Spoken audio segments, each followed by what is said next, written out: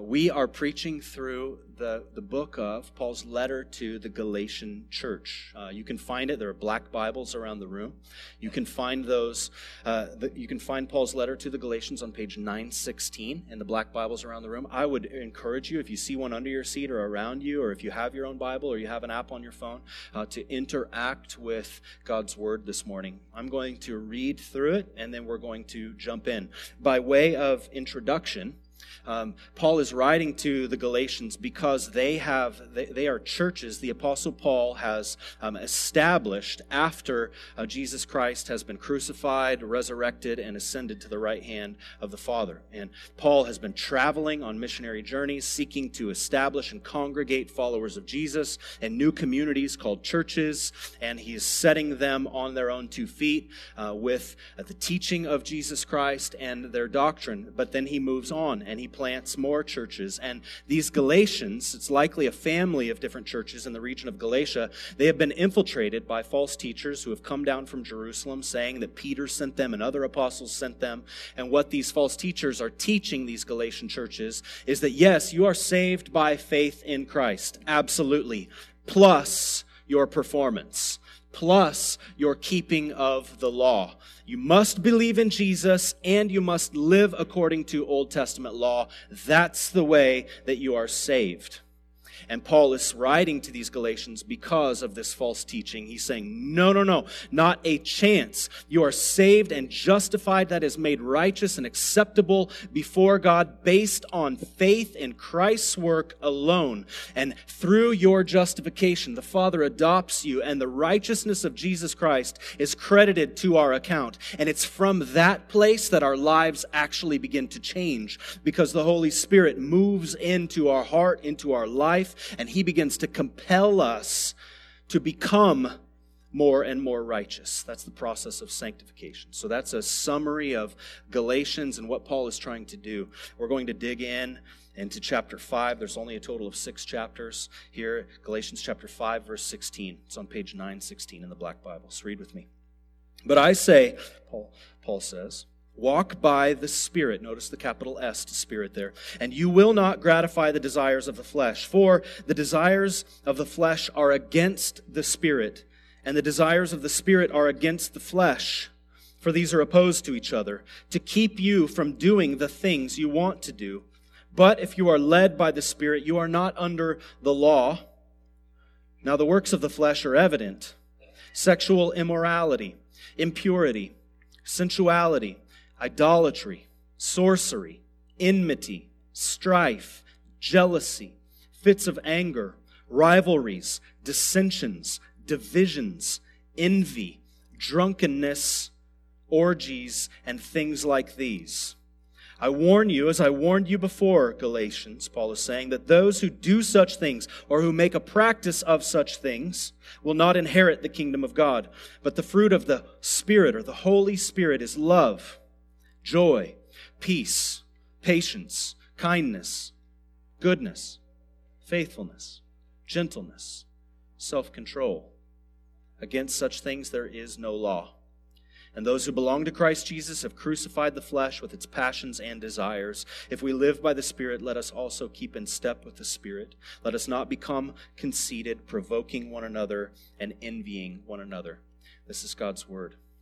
Father, would you speak to us this morning and make it clear to us? Would you speak to each individual in this room directly where they need to be spoken to? Would you give us understanding? Would you help us to worship you? Would you help us to reject the works of our flesh and to walk, and increasingly walk, being led by the Holy Spirit? In Christ's name, God's church said, amen. Hey, to-do lists. Love them or hate them, we live by them. Love them or hate them, we live by them. In life, we have obligations, and in life, we also have diversions. So obligations for us are things like working around the house. They're things like our studies, things like the responsibilities that we owe to our families, things like the responsibilities that we have to our jobs and careers. But a diversion is anything that takes us off course from our obligations. And a discipline that I have been learning and practicing lately is the art of saying no. In my journal this morning, there was a quote at the top of it from Anne Lamott, and she said, "No is a complete sentence." It's true. No is a complete sentence. So I've been learning to say no. The reason that I've been learning and practicing this art really of saying no, because we live in a FOMO age where we are more upwardly mobile than we have ever been. We have opportunity through communication and through transportation to be in more places more quickly than we ever have before. And so in many ways, we are actually trying to be omnipresent. And we are living fractured and fragmented and hurried lives as a result of our consistent yeses. And so for our quality of life, it is good for us to learn how to say no. It is a great thing to learn to say no to good things in order to say yes to our most important things. J.J. Turbin last week, he preached through Galatians chapter 5, verses 1 through 15, and he did so well. He began his message by telling us what the Apostle Paul told these Galatian Christians. And what it is in Galatians 5, 1 through 15 is receive freedom in Christ. You've got two options before you. Either receive the freedom that Jesus Christ offers you, or keep what you have already earned according to your own righteousness and according to your own works, and that is death. You'll receive judgment and death. That's the option. Receive the righteousness that comes from Jesus Christ, or keep what you've earned, which is judgment and death. And now what Paul is doing with these Galatian Christians as he's writing to them, is he's teaching them how they can receive this freedom in Christ. And thereby Paul will teach us this morning as we look in on God's eternal word 2,000 years later. So a question that I would have for you this morning is, are you listening? Are you tuning your own ears and your mind to consider what God may be saying directly to you this morning? Thus far in Galatians, he's spent 4 entire chapters just telling the Galatians, explaining how Jesus Christ has earned our salvation. He's earned our justification. We are counted righteous before God, not by our own works, but by appealing to Jesus Christ on our behalf. And he extends and credits his righteousness to us. And so it's through faith in Jesus' work that we receive that righteousness. And as a result, we are secure and we are sealed with the promised Holy Spirit. And now what Paul will do is he'll turn to the Galatians, and he is going to teach us thereby, also as we look in, he's going to teach us about sanctification. And sanctification is a theological word that essentially means the process, the ongoing process of becoming more and more Christ-like in our here and now lives. As you are, where you are, your thoughts, your attitudes, and your actions. Sanctification is the process of God making you functionally righteous that will meet at the day that you meet Jesus Christ. That functional righteousness will, when we see him face to face, it will be complete. And it will not just be something that is declared over us, but the reality will be when we see God in glory, we will be as he is, not as God, but as glorified and pure. There will be no more sin affecting us any longer. So Paul in Galatians 5:16, right at the very first verse that I read this morning, he's going to teach these Galatians to walk by the Spirit. That is what he's requesting that they do. And he's going to repeat this idea, this action that he is calling them to throughout chapter 5. He's going to use phrases like, and verbs like led by the Spirit, be led by the Spirit, walk by the Spirit, display the fruit of the Spirit. In verse 22, live by the Spirit and keep in step, literally keep in pace with the Holy Spirit in verse 25. And so this passage that we're in today, this is actually part 1. Today is just going to be an introduction to this passage, and then next week we are going to drill down into exactly what the fruit of the Spirit is and how it comes about. So this passage, what it's doing is it's answering a key question that every disciple, every follower of Jesus Christ needs to answer and continually stay fresh on. I'm a Christian. I'm a follower of Jesus. Now what? I'm a follower of Jesus. How then should I live? How does God want me to live in light of that? And Paul will say in various ways, walk by the Spirit. Keep in step with the Spirit. Be led by the Spirit. Live by the Spirit. Great, Jared. Now, what does that actually mean? How do I actually walk that out and work that out? Like I said, it's a great question, and I'm going to answer it next week. So my hope is that you will return, or listen to our podcast next week just to wrap this teaching up. But here's what we're going to do this morning. We're going to clarify what walking by the Spirit isn't. That's what we're going to clarify this morning. When we ask the question, now what? We're asking a question about priority. We're asking the question, what gets my attention next? What is the next best thing? And Paul answers in verse 16 with an affirmation of our new priority. Our new priority as followers of Jesus is to walk by the Spirit. If you look down at verse 25, he'll bookend this passage by saying, keep in step with the Spirit. Priority, the word priority, it's a funny word in our day. Author Greg McKeown, in a book that he's written called Essentialism, he basically unpacks the etymology or the history of the word priority.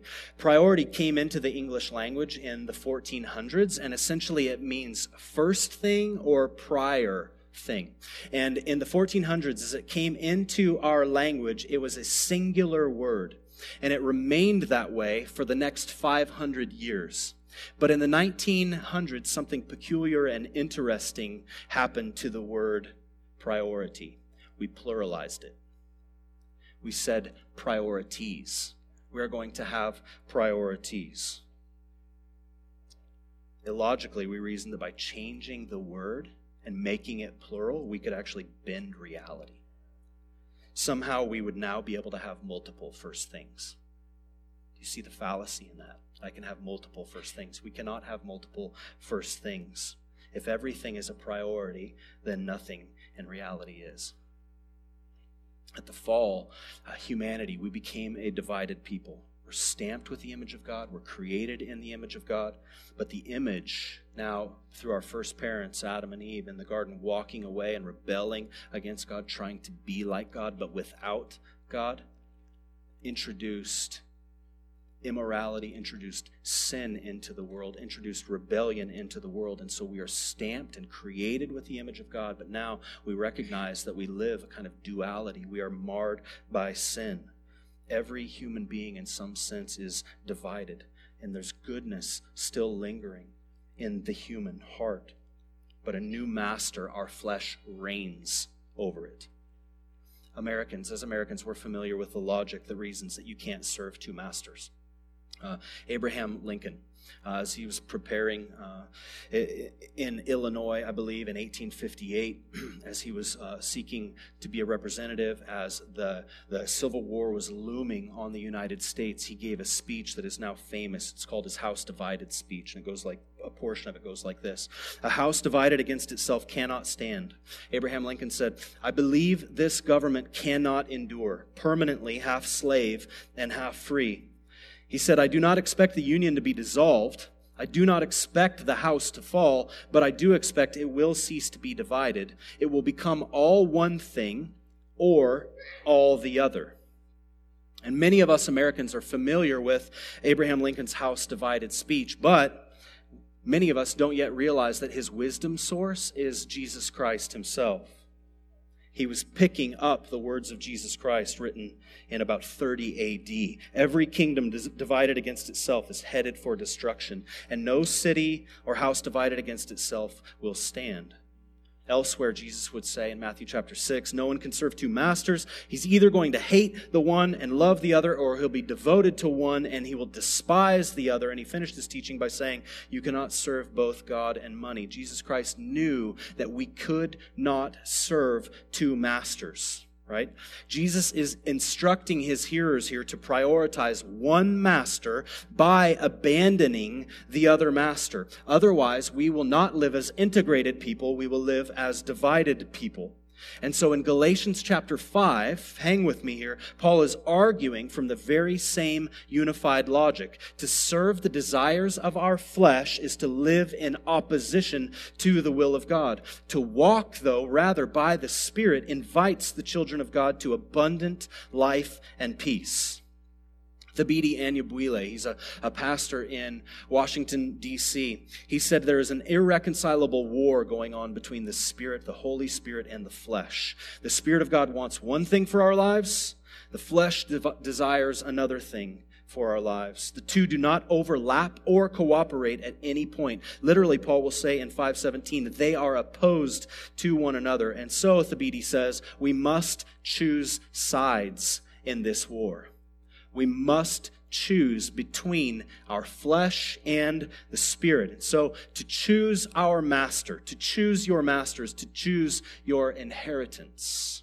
Do you want the things that come by the work of the flesh, just your human heart apart from God, or do you want the inheritance that comes through the Spirit of God living within you? To choose our masters, to choose our future, to choose who it is that we submit to and who it is that we follow is to choose our eventual legacy. In Galatians 5, we'll see two main subjects. The Galatians are the main subject in Galatians 5, 16 through 26, but we'll also see some competing subjects, which are the flesh and the Spirit. When the Bible, when it speaks, especially the New Testament, when it speaks of this word flesh, it's not talking about your skin. It's not talking about our meat. What it is talking about is rather the old and ordinary human nature that does not relish the things of God and prefers instead to get satisfaction from independence from God. The old human nature prefers to get our satisfaction from independence from God, from asserting power over others, from seeking prestige for ourselves and satisfaction as we consume worldly pleasures. So whenever the Apostle Paul uses the word flesh, or whenever I use the word flesh this morning, or whenever you see the New Testament use the word flesh as it relates to human nature, that's the sense of its meaning. And on the other hand, Paul also, he mentions the Spirit. You'll notice the Spirit is continually capitalized throughout this section. It's the Greek word pneuma, and he's speaking of the Holy Spirit. He's not talking about, whenever the New Testament speaks about the Holy Spirit, he's not talking about a phantom. He's not talking about an electrical force, a life force. He's not talking about, the Bible isn't talking about any of that, nor is the Bible saying it's an attitude or a disposition, such as I really like the spirit of that person, the energy that they bring to the table. Rather, he's talking about the third member of the Trinity, the Holy Spirit. That's what is being talked about here, is the person of the Holy Spirit. Whenever you speak of the Holy Spirit, don't refer to him as an it. Refer to him as a he or a him, because the Holy Spirit is a person with individual personhood. In 325, some theologians and church leaders got together because there was a heresy that was going all throughout the land. It was a heresy called Arianism. And Arianism was the assertion that Jesus Christ was actually created by the Father, that he is God, was God, but he was actually created. They would assert that the word begotten meant that the Father created Jesus. Essentially, there was a time when the Son was not. There was a time when Jesus was not. But these theologians got together and they said, no, that's not actually what the Scriptures teach. And so they would write this creed to protect the Trinity. And then in 381, they got together and they said, we need to add the person of the Holy Spirit into this creed, the Nicene Creed as well, because we see the Father, Son, and Holy Spirit all as co-equal and co-eternal. It's hard for us to understand, but we see a unified God in three persons with distinct personalities and roles. The Nicene Creed would say about the Holy Spirit, and we believe in the Holy Ghost. That's the old-fashioned way of saying the Holy Spirit. The Lord, keep in mind, this is written in 325. The Holy Spirit is the Lord and giver of life, who proceeds from the Father. That word proceeds means who's sent from the Father and the Son, who with the Father and the Son Jesus together is worshiped and glorified. The Holy Spirit spoke to us by the prophets, saying essentially, thus saith the Lord, which is where we get the writings of our Old Testament, and the Holy Spirit wrote the New Testament through men as he carried them along, Peter says. The Bible teaches that the Holy Spirit is God. The Holy Spirit is an individual. The Holy Spirit has personhood. The Holy Spirit is, like I've said, uncreated, and he is co-eternal with the Father and the Son. The New City Catechism, put out by Tim Keller's church in New York, which is kind of a new catechism. It says, the Holy Spirit, what he does in our lives is he convicts us of our sin, He comforts us. He guides us. He gives us spiritual gifts, imparts to us new spiritual gifts at our new birth. And He not only does that, but the Holy Spirit puts within us the desire to obey God. And not only that, but He enables us to pray. He compels us to pray. And not only that, but to understand God's Word. The Holy Spirit illuminates God's Word as we read it. John Piper, he would define walking by the Spirit. So Paul is saying, if you walk by the Spirit, you're not going to gratify the deeds of the flesh. You're not going to gratify the flesh. And Paul is saying in Galatians 5:17 that they are opposed to each other. So then John Piper, I think he gives us a helpful definition of what walking by the Spirit is. It's what we do when the desires that are produced within us by the Holy Spirit are stronger than the desires produced by the flesh. Walking by the Spirit, if this is the Spirit and this is the desires of our flesh, walking by the Spirit is when this begins to happen. Right? But we know as human beings that we are mixed bags, are we not? And our lives in reality look very much like this at times. Do they not? When we are walking in the Spirit, when we are walking by the Spirit, the desires of the Spirit begin to overshadow and compel us to put down and to put away the desires of the flesh. Now, Paul does us a favor in Galatians chapter 5. He gets granular here. He gets really specific about what the works of the flesh are. He's identifying the attributes of a flesh-led life, right? Talk is so cheap. Talk is incredibly cheap. Someone led by the flesh, they might have all the right words, they might have all the right theology, they might have all of the right things coming out of their mouth, but look at the record of their life once they profess to be a follower of Jesus Christ. And that will tell you likely where their heart is. That will reveal to me where mine is as we look. Jesus would say, look at their fruits. It's by a person, the fruit of their life, the outcome, their way of life, that you will know them. The works of the flesh, Paul says, are evident. Look at verse 19. Now the works of the flesh are evident. That is to say, the works, what a flesh-led life looks like, it's evident. It's plain to see. And then he's just going to give us this running list here. He's going to categorize them in a few different categories. We're going to go through these because I want to bring some specificity to these words. We may think we know what they mean, but there are English attempts at best getting at what Paul is writing here in the Greek. We're not going to geek out on word studies or anything like that, so stay with me, but I want to bring clarity and definition. I want to bring some higher definition to these words. He categorizes them in 3 categories. Sexual, you'll see that, sexuality, impurity. There's another one that he lists there right after it, sensuality. And then he'll categorize them in a religious category. You'll see there idolatry and sorcery. We'll bring some clarity to those. And then he'll use the category of relational works of the flesh. These are a combination of our attitudes and our actions that are works of the flesh and that are evident. Okay? So sexual sins are sins against our own bodies and souls. Yes, in every single one of these categories, we sin against God who is holy. We walk away from Him in our unbelief and we try to get ours. We try to get what it is that we want. So I'm not saying that these are only sins against the body. I'm saying they're particularly sins against the body when we think about them in human terms. Sexual sins are sins against our bodies and also our souls. In 1 Corinthians chapter 6, Paul will illuminate this as well as he writes to the church in Corinth. But sexual immorality, it comes from the Greek word porneia. It's where we have the root of pornography from. What Paul likely means in his use of sexual immorality here is intercourse between unmarried people, fornication between unmarried people, but also intimacy, physical intimacy between people who are married but not married to one another. And all other kind of rampant physical actions of sexuality. He's using also this word impurity.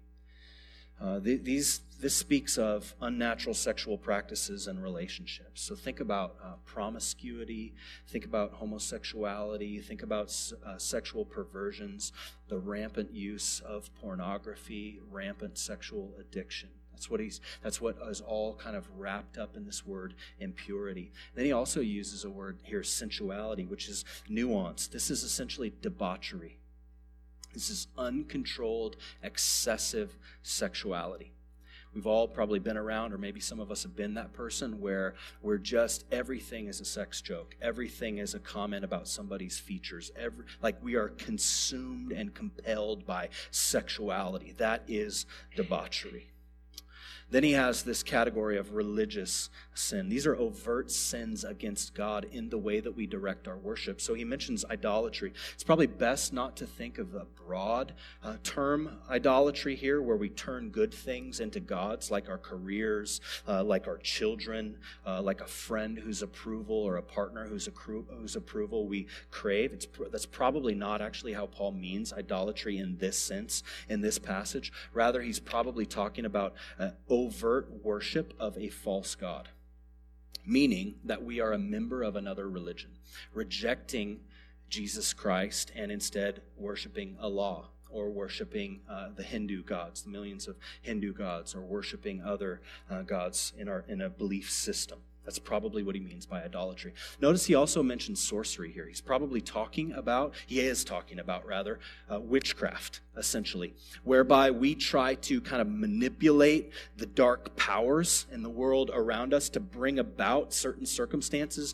or to bring about events in our favor. So this would include things like invoking curses. This would involve things like practicing Wicca, relying on horoscopes, tarot, reading our palms, etc. He's saying that these are evident and overt works of the flesh, that they are evil and ungodly, and they are opposed to the Spirit of God, and the Spirit of God is opposed to them. And then he moves into this relational category, which these are sins, these are sinful actions and attitudes committed against other people.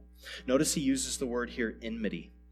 The root of the word enmity, I was doing some study on the etymology of it. It's really interesting. From the Latin, it actually comes from the word enemy, which literally means bad friend. Literally, enmity means a person who is acting as a bad friend, actively opposed to the people around them, trying to undermine, trying to subject, acting as an enemy. Paul mentions strife here. This is contentiousness.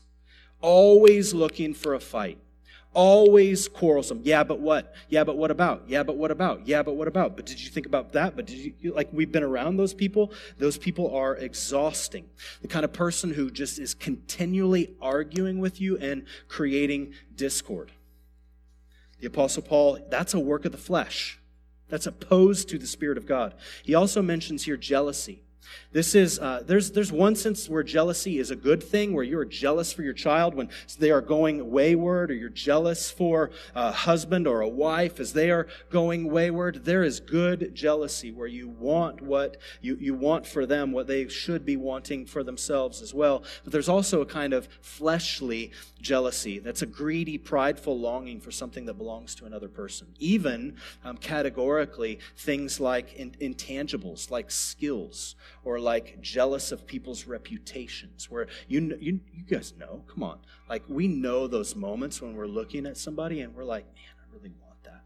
Like there's envy in there, but there's also jealousy where we become jealous of a person or what a person has. Paul also mentions here this phrase, fits of anger.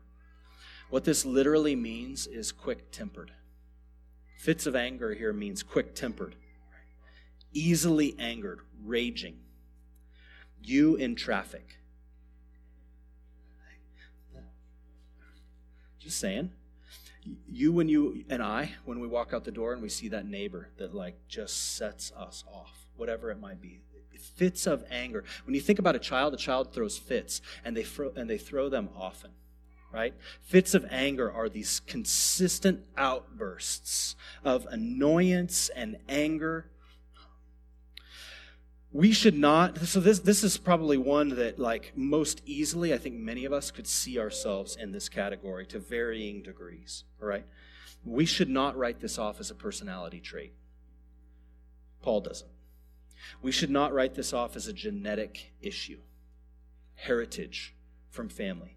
We should wholeheartedly be opposed as the people of Jesus to fits of anger, and we should put it to death by the power of the Holy Spirit as a work of the flesh opposed to God. Paul uses this word rivalries here. This is selfish ambition, overly competitive with a self-seeking motive. He mentions dissension here. This is discord that splits up, that works into a unified whole and splits up a group. Discord is usually always at play in church splits. And discord often and dissension often leads to divisions and factions. Now, some of your translations will say factions, some will say divisions. But the point here is that it's a party spirit. It's the kind of party spirit that creates division where there should be no division. Now, I'm going to rattle some of your cages in just a moment. Our current partisan political climate in our country is overwhelmingly showing this work of the flesh, opposed to the Spirit of God, where Republicans hate Democrats because they're Democrats. And Democrats hate our president and Republicans because they are Republicans or they claim to be Republicans. And we should be united but are divided. And the vitriol that is getting exchanged back and forth from our highest seat in the country to our other political local representatives in this community, it is vitriolic and it should be opposed lovingly by the people of God. It is a work of the flesh and it is evil. So where you are participating in it, in person and on your social media, God says, stop.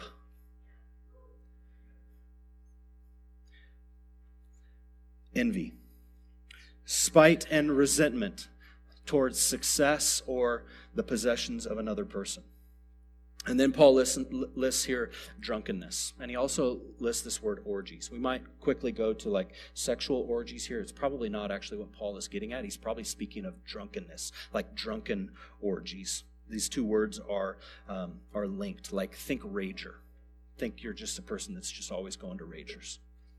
I spent a decade of my life partying. So I was giving myself to this. One of the works of the flesh is addiction to pleasure-creating substances and behaviors. And then notice Paul just throws on a long et cetera right here. And things like these. So he's like, I'm just getting started, and there are a lot of other things that are evident works of the flesh, not only limited to things that he's directly named. So our human desire, our human nature, we have desires, we have hungers, and many of our hungers, we need to realize, are opposed to God. And so for followers of Jesus in the room, you know that the Christian life is tough, do you not? Right? You recognize the internal war within you that's going on in you. You desire, by the power of the Holy Spirit within you, to honor God and to set Him apart as the one you worship, while in the same breath often desiring and doing the very things that He opposes. And you know it's at play. You're not oblivious to these things, and neither am I. And so Paul gives a clarifying warning to the Galatians and thereby to us in verse 21, where he says, those who make a practice of such things will not inherit the kingdom of God. Those who make a practice of such things will not inherit the kingdom of God. I'm going to say it again. Those who make a practice of the works of the flesh will not inherit the kingdom of God. So a question to be asking yourself this morning is, am I mastered by one or more of these marks of the flesh? And take note here, don't just write it off. It's how I am. It's who I am. Galatians 5:1, it is for your freedom that Christ has come to you, that He has shown Himself to you as real, and that the Spirit of God has awakened your conscience to become aware of that war within you. Paul, the very guy who was writing to these Galatians here, he struggled in exactly the same way we do. In Romans chapter 7, He'll write and he'll make these statements that have just stuck in my head and heart for a decade or more. He'll say, he's frustrated, you can hear it in his tone. He'll say, why do I keep doing the things that I don't want to do? And why do I not do the things that I do want to do? And then you can just hear his frustration. He'll say, wretched man that I am. And then you can see his gaze like fixed from him, move from fixed upon himself. You can almost feel on the pages his gaze fix on the Lord Jesus Christ. And he says, thanks be to my God and Savior Jesus Christ. He will be the one who rescues me eventually from this body of death. But he's doing so in the present now through the work of the Holy Spirit. Notice Paul calls the works of the flesh works, and he attributes them to us. The works of the flesh in this passage are our works, the fruit of our life apart from God. And there must be a law against them. Otherwise, we will, like Paul said in the passage that JJ taught through last week, we will bite and devour one another. Be careful, Paul warned. You will end up consuming each other. But now, look at verse 22, and look at the first word of verse 22. He says the word what? But. It's a transition word. But the fruit of the Spirit is love, it's joy, it's peace, it's patience, kindness, goodness, faithfulness, gentleness, self-control. And he says, against such things there is no law. You cannot have an overabundance. You cannot have an overindulgence in love and in joy and in patience and in goodness and in gentleness, in peace, in self-control, faithfulness. The work of the human heart on its own is described in the first list, the works of the flesh. The legacy of the born again by God heart is described in the second list of attributes. So, how does a person come to be known by or for the fruit produced by the Holy Spirit? First, that person must have a new heart. That is required. To be known for the fruit of the Holy Spirit, you must be born again. Jesus Christ himself would teach in John 3, you must have a new heart. It is God who gives this new heart, and it is God alone. Paul, as you would write to the Roman church in Romans 10, we've got about 5 minutes. Settle in with me, hang with me, keep your attention. Romans 10, verses 9 through 11. If you openly declare, speaking this publicly, if you openly declare that Jesus is Lord and believe in your heart that God raised him from the dead, you will be saved. For it is by believing in your heart that you are made right with God, and it is by openly declaring your faith that you are saved. As the scriptures tell us, anyone who trusts in him, that is Jesus Christ, will never be disgraced. It is also God who instigates and facilitates the new fruit of a new life, described in verse 22, the fruit of the Spirit. The fruit of the Holy Spirit, and this is just a teaser for next week, it is not your to-do list. The fruit of the Holy Spirit is just not some more stuff for you to white knuckle so that God will hopefully accept you at the end of your life. The fruit of the Holy Spirit comes because you are accepted by God based on your faith.